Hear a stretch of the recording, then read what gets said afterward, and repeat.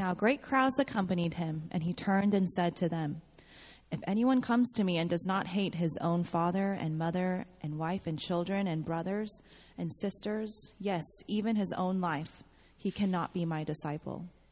Whoever does not bear his own cross and come after me cannot be my disciple. For which of you, desiring to build a tower, does not first sit down and count the cost, whether he has enough to complete it? Otherwise, when he has laid a foundation and is not able to finish, all who see it begin to mock him, saying, 'This man began to build and was not able to finish.' Or what king going out to encounter another king in war will not sit down first and deliberate whether he is able with 10,000 to meet him who comes against him with 20,000? And if not, while the other is yet a great way off, he sends a delegation and asks for terms of peace. So therefore, any one of you who does not renounce all that he has cannot be my disciple." This is the word of the Lord. So did y'all hear that text? It's a hard one. Let's just admit that at the outset. Really hard text. One of my seminary professors used to say that there are certain texts that terrify.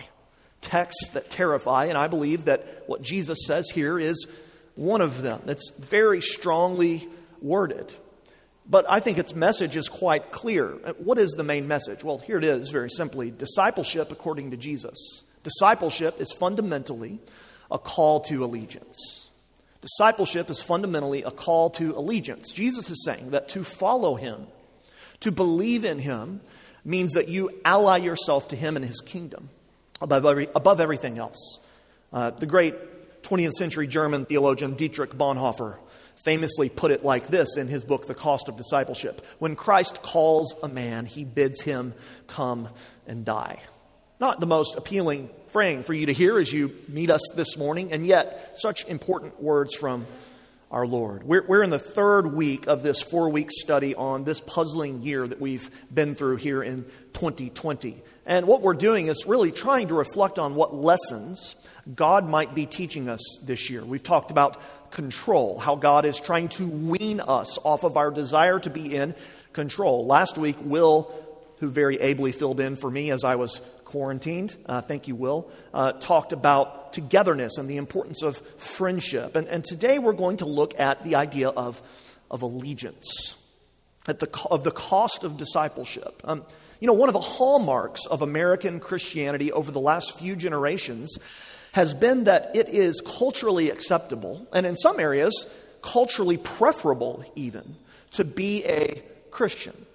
This is one reason among many why American Christians typically have not really experienced significant broad-scale suffering. And for that, we should be grateful, by the way. I don't mean to sound like some sort of super spiritual person that wants to invite more suffering. I don't want to do that, nor do I want you to do that. However, this historical, cultural reality also means that most of us who are Christians in America have not had to follow or consider very deeply where our allegiances really lie. But what is COVID doing? What is COVID doing? Well, COVID's inflicting collective trauma. It's inflicting collective trauma on all of us, isn't it? It's causing really significant suffering in manifold ways. All of us have experienced that in some degree. So it's not just Christians, of course, who are experiencing this. It's everyone. And it's in suffering. It's in harder times where we are lovingly pressed by our Father to consider hard questions. Why do I love control so much? Where does my trust really lie? And who or what am I most loyal to? Where does my allegiance lie? Have I really counted the cost? Have you really counted the cost of following Jesus Christ? And is Jesus worth it? Is Jesus worth the cost? If you look at this passage, Jesus uses a really strong verb, cannot. Cannot, 3 times, verse 26, 27, and verse 33. He's saying that if you want to be a follower of his, a disciple of Jesus, if you want to be a Christian, this is your pledge of allegiance. He's calling all who hear him, and the crowds were listening to him, Luke tells us in verse 25, to consider what it means to follow him before they set out on the journey. So I want to, with you this morning, ask 4 questions as we reflect on the words of Jesus. First, does your allegiance to Jesus trump your allegiance to your family? Does your allegiance to Jesus trump your allegiance to your family? Look at verse 26. Jesus doesn't start slow, does he? He's like Mike Tyson in the first round, throwing punches as hard as he can. Jesus looks at the crowd and he says very provocatively, very radically actually, if anyone comes to me and does not hate his own father and mother and wife and children and brothers and sisters, yes, and even his own life, he is not able to be my disciple. Now, this is hyperbole. Jesus is being hyperbolic here. He doesn't mean that his followers must hate their families. Let's just read the Bible intelligently. In other places, Jesus calls us to love our neighbors as ourselves, and surely some of our closest neighbors are our family members. The 5th commandment is honor your father and your mother, that it may go well with you and you'll live long in the land. So this is not an isolated comment from Jesus. However, he puts it this bluntly. He puts it this forcefully, listen, to highlight this reality. Here's the reality Jesus wants to highlight. Allegiance to Jesus must come before allegiance to family. Allegiance to Jesus must come before allegiance to family. Jesus comes first, he says. Jesus is Lord. Now, think with me, in the context of the first century, when Jesus first spoke these words, making a choice to follow Jesus, to apprentice yourself to Jesus, was in so many cases a real life or death decision. A Jewish person in the first century who chose to become a follower of the way, as Christians were first called, almost certainly was going to breach relationship with his or her family. To follow this man, this rabbi who people said was raised from death into life, it was scandalous, just as it is today still in so many parts of our world. Casual devotion to Jesus. Casual devotion to Jesus was unheard of. And this can certainly be the case in our day as well. Some of you have experienced this, I'm certain. I remember when Marianne and I were in seminary, one of my seminary roommates was getting married. And I was in his wedding. We went to his wedding in New Jersey. And the lady that he was marrying had become a Christian in her later years and met my friend Greg. And at the wedding, her family refused to speak with her during the entirety of the ceremony and during the entirety of the celebration. It was the cold shoulder over and over again, and we had been prepared for that to happen because of her conversion to Christianity, and yet it struck me so strongly in the moment. And I know that some of you can relate to this on a really personal level. Some of you have had to rupture long-standing relationships, even with family members, to devote yourselves to Jesus. Some of you have experienced this. You've felt the tension and the rejection at Thanksgiving meals around the table. You've been left out of family discussions, or maybe even out of a family inheritance. You've felt isolated and alone around the people you grew up with. You've had to have really hard conversations and sometimes maybe hear really difficult words from relatives. Why? Because you've allied yourself to Jesus Christ. You've said, Jesus is Lord. I love Jesus. I believe in Jesus. Now, others of you have not had to deal with this or experience this. So I want us to, together this morning, listen to the words of Jesus. Does your allegiance to Jesus really, at the end of the day, if it comes down to it, trump your allegiance to your family? Let's just admit that's a really hard question. Can we admit that together? Let's do justice to the Bible's validity and its power. It's a hard question, and yet God speaks to us that the pain and the heartache of allegiance to Jesus, listen, is well worth it. Listen to what Jesus says elsewhere. Everyone who has left houses or brothers or sisters or father or mother or children or lands for my name's sake will receive 100-fold and will inherit eternal life, but many who are first will be last, and the last first. Second question, does your allegiance to Jesus trump your allegiance to comfort? Doesn't get much easier for us, friends. Jesus follows up with his strong statement in verse 26 with an equally piercing word in verse 27. Whoever does not bear his or her own cross and come after me cannot, there's that word again, be my disciple. Now, 1426 means that the decision to become a Christian, the decision to follow Christ, might cost you very close relationships. But this verse, 27, says that the process of being a Christian will certainly cause you suffering. It will certainly cause you difficulty, and COVID, I think, among many things, is teaching us this. It's forcing on us this question: does your allegiance to Jesus Christ come before your allegiance to a comfortable life? Both of the words in this verse that Jesus says, the word bear and the word come, they're in the present tense, which indicates an ongoing and continual action. That's a lot of scholar talk to say this: whoever's not willing to live a life of continual cross-bearing, Jesus says, a life of continual cross-bearing cannot be a disciple. Now, the crowds that Jesus was speaking to would have undoubtedly been shocked and appalled by that imagery in a way that we today are not, because the cross has become the most ubiquitous religious symbol on the planet. But in Jesus' day, a cross, a crucifixion, was demeaning to the nth degree. It was dehumanizing.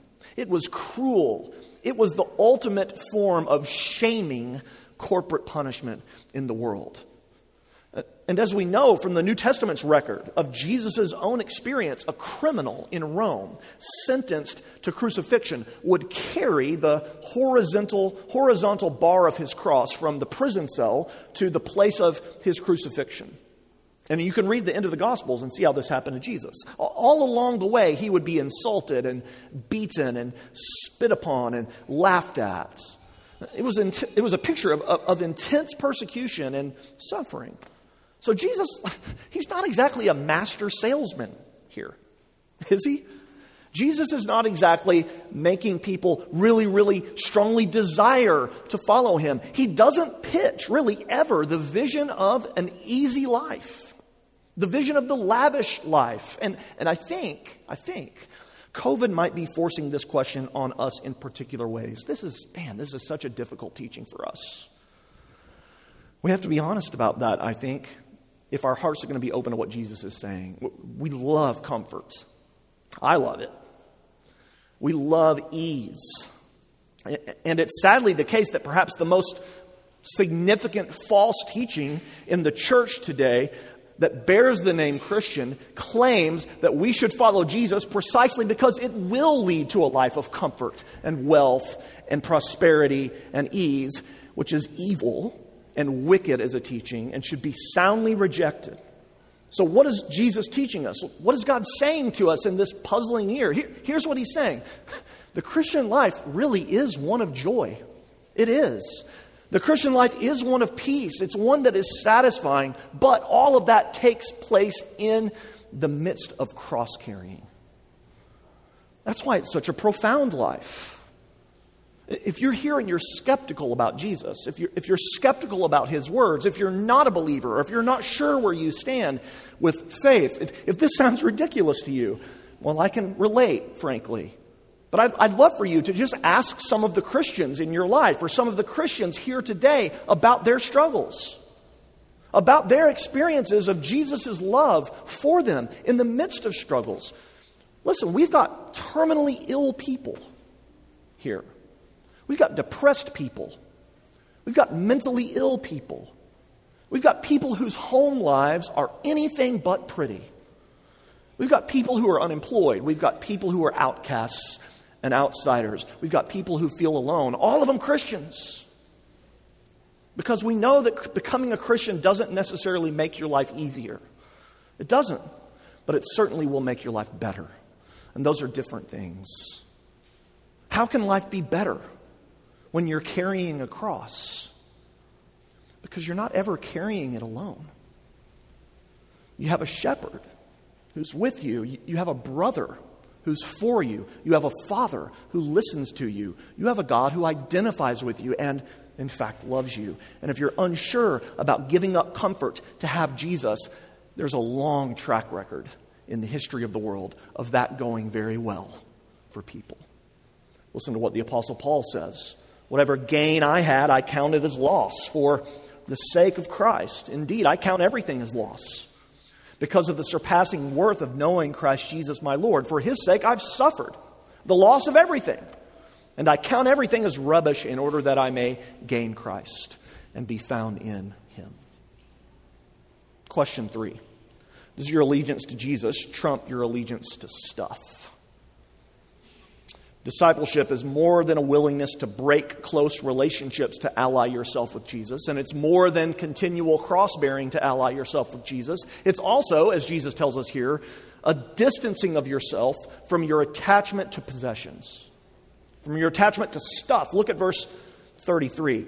Any of one of you who does not renounce all that he has, again, here's the word, cannot be my disciple. We don't all have to be poor to be Christians, but we must be willing to be poor to be Christians. It's the bottom line. Very clear what Jesus is saying here. Allegiance to Jesus means that knowing Jesus, as Paul said in Philippians 3, and being found in Jesus is our treasure. It is our most valued possession. If you want to see what that looks like, I'd encourage you to go on a foreign mission trip with us.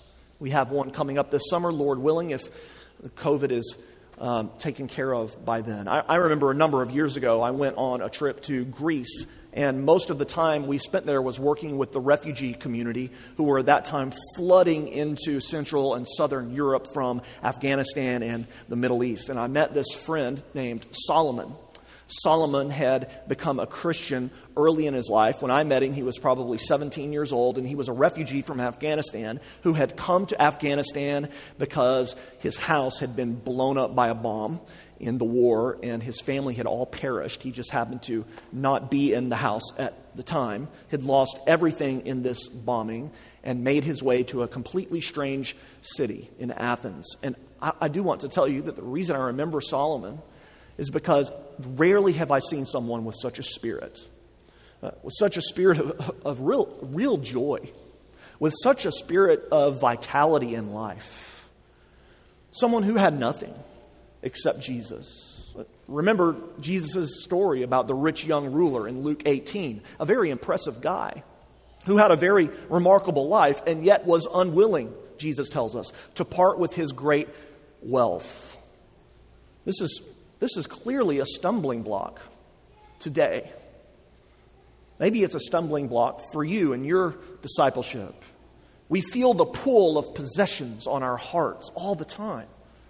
We're easily numbed by affluence into a sedated spiritual life. Maybe COVID is being used by God to awaken us to this reality in our lives.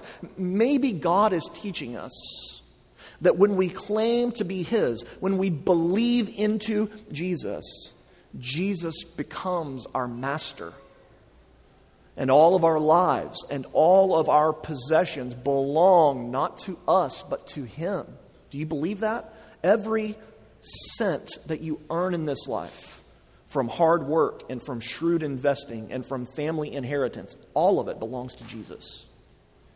Every second of your time in this life belongs to Jesus. Every moment you spend at work, at home, with family, with friends, every valuable in your life belongs to Jesus. Your house, your cars, your trucks, your phones, your clothes, your phones, your collections, your phones. Did I mention phones? Jesus asks for total allegiance. All of our gifts, all of our resources, all of our talents, all of our lives belong to Him and are at His service. And once again, I want you to hear that this exchange of possessions for a life of discipleship to Jesus, is infinitely worth it. If you're familiar with the Bible, you might know the story of Moses, who was a prince in Egypt. The Prince of Egypt. I think I've heard of a movie called that. And a man who grew up with a lavish life and the best education and access to any resource that he wanted, and yet he left it all. The author of Hebrews chapter 11, verse 26 tells us why. He considered the reproach of Christ greater wealth than the treasures of Egypt, for he was looking to the reward. Last question. During COVID, have you counted the cost of allegiance to Jesus? Have you counted the cost? That really can be the summarizing question. We see Jesus use two illustrations. Anna read it for us, verses 28 through 32, to make the point that all of us should count the cost before bowing in allegiance to Jesus. First, he speaks of a builder who begins to build a tower without first seeing if he's going to have enough money to complete it. And this man becomes an object of ridicule, verse 29 and 30. What he's done is foolish. And then Jesus gives another example. He says that seeking to follow Jesus without first counting the cost, it's like a king who goes into battle against an army that's twice the size of the army he leads. And he does this without first considering whether he should negotiate a peace treaty. And Jesus says this guy's not only foolish, but his decision is going to result in his and many others' destruction. Jesus is suggesting here that this should be the way of discipleship. You should assess whether you are ready to take on the personal commitment and sacrifice required to follow Jesus. Now, many of us who are Christians have never had to assess that. Never.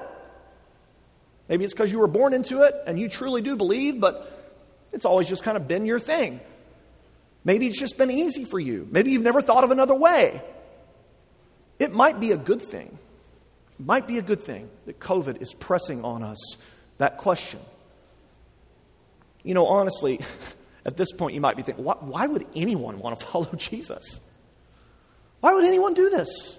I know, Luke, you said it's all worth it, but pastors are supposed to say it's worth it. That's my job, to come up here and tell you it's worth it.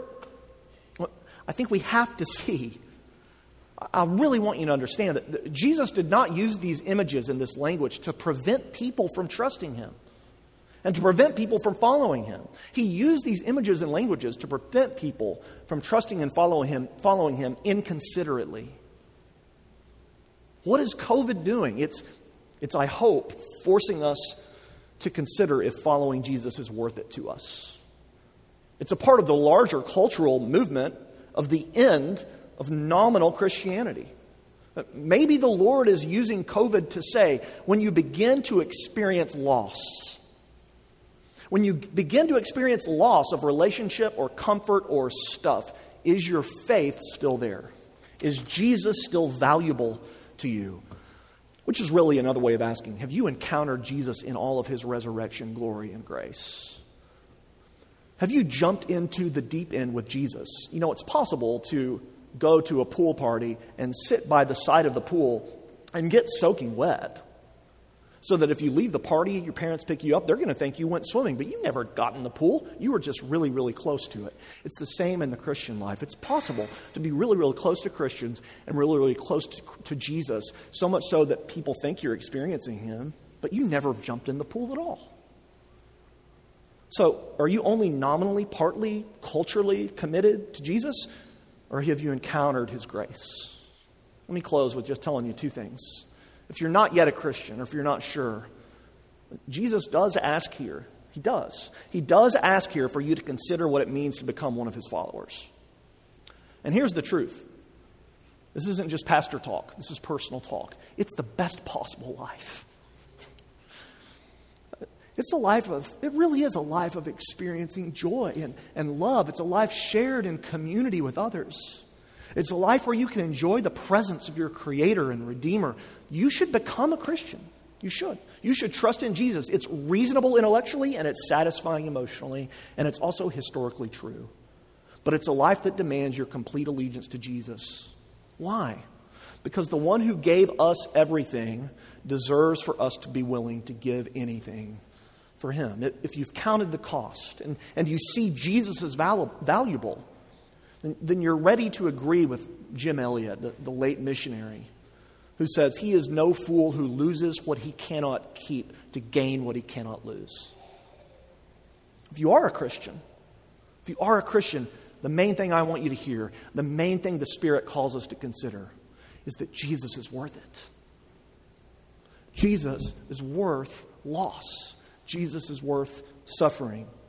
What Jesus calls basic discipleship is actually quite radical. isn't it? It's complete devotion to him and to his cause, and he's worth it. He's worth giving up everything for. Jesus tells us elsewhere that whoever loses his life for my sake will find it. The only way to find your life is to lay your own life down. The cost of discipleship, the cost of allegiance can only be understood really with the arithmetic of the gospel. It can only be gotten with kingdom math. I don't think they teach kingdom math at Great Hearts. Pretty sure they don't. But the Bible teaches kingdom math. What does that mean?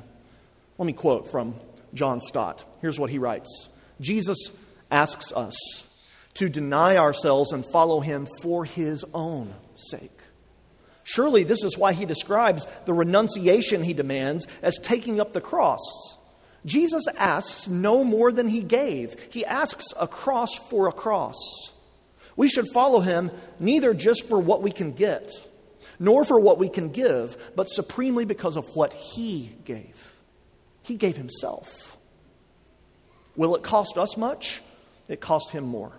He left his Father's glory, the immunities of heaven, the worship of countless angels when he came. He humbled himself to assume man's nature, to be born in a stable and laid in a manger, to work at a carpenter's bench, to make friends with rustic fishermen, to die on a common cross, to bear the sins of the world. Only a sight of the cross will make us willing to deny ourselves and follow Christ.